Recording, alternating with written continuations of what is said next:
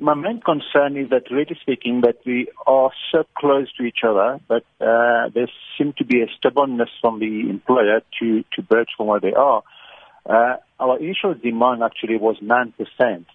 And following the request from the CCMA to intervene in the dispute, we then sat back with members, and the members then reduced their 9% demand to 7.5%.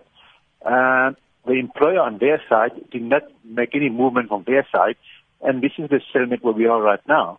We haven't heard from the employer the whole day yesterday, and we're very concerned that of their willingness to try and resolve the dispute.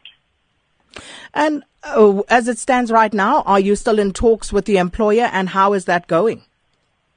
Well, no, we haven't heard. I sent a letter to the employer yesterday requesting them to please get back to the table so we can resolve the impasse. But sad to say that until today I haven't heard from them at all.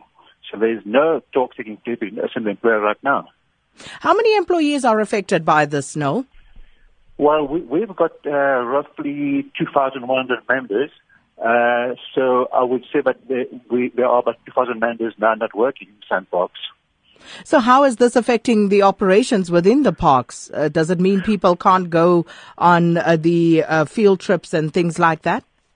Yes, definitely, that will affect that. And also, what's also of concern to us is that the winter booking for next year is going to should start already. It was postponed last week, and it's going to take place next week on the 2nd. But unless the employer gets back to us, I'm sorry to say that will also have to be postponed further down. And what about the animals and their care? Is this going to be impacting on that as well? Sadly, sir, yes, I think it will be. Hopefully there will be some volunteers that will come and assist. But some of our game rangers and field rangers are also part in the strike, so that will also affect that service.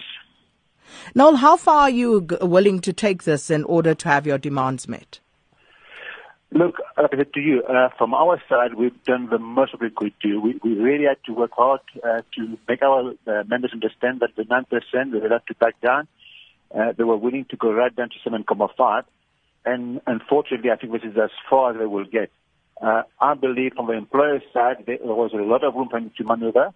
But like I said, there seems to be an unwillingness for him to get back to the table and start talking. Well, we'll leave it there. Thank you so much, HOSPERSA General Secretary Noel Desfontaines.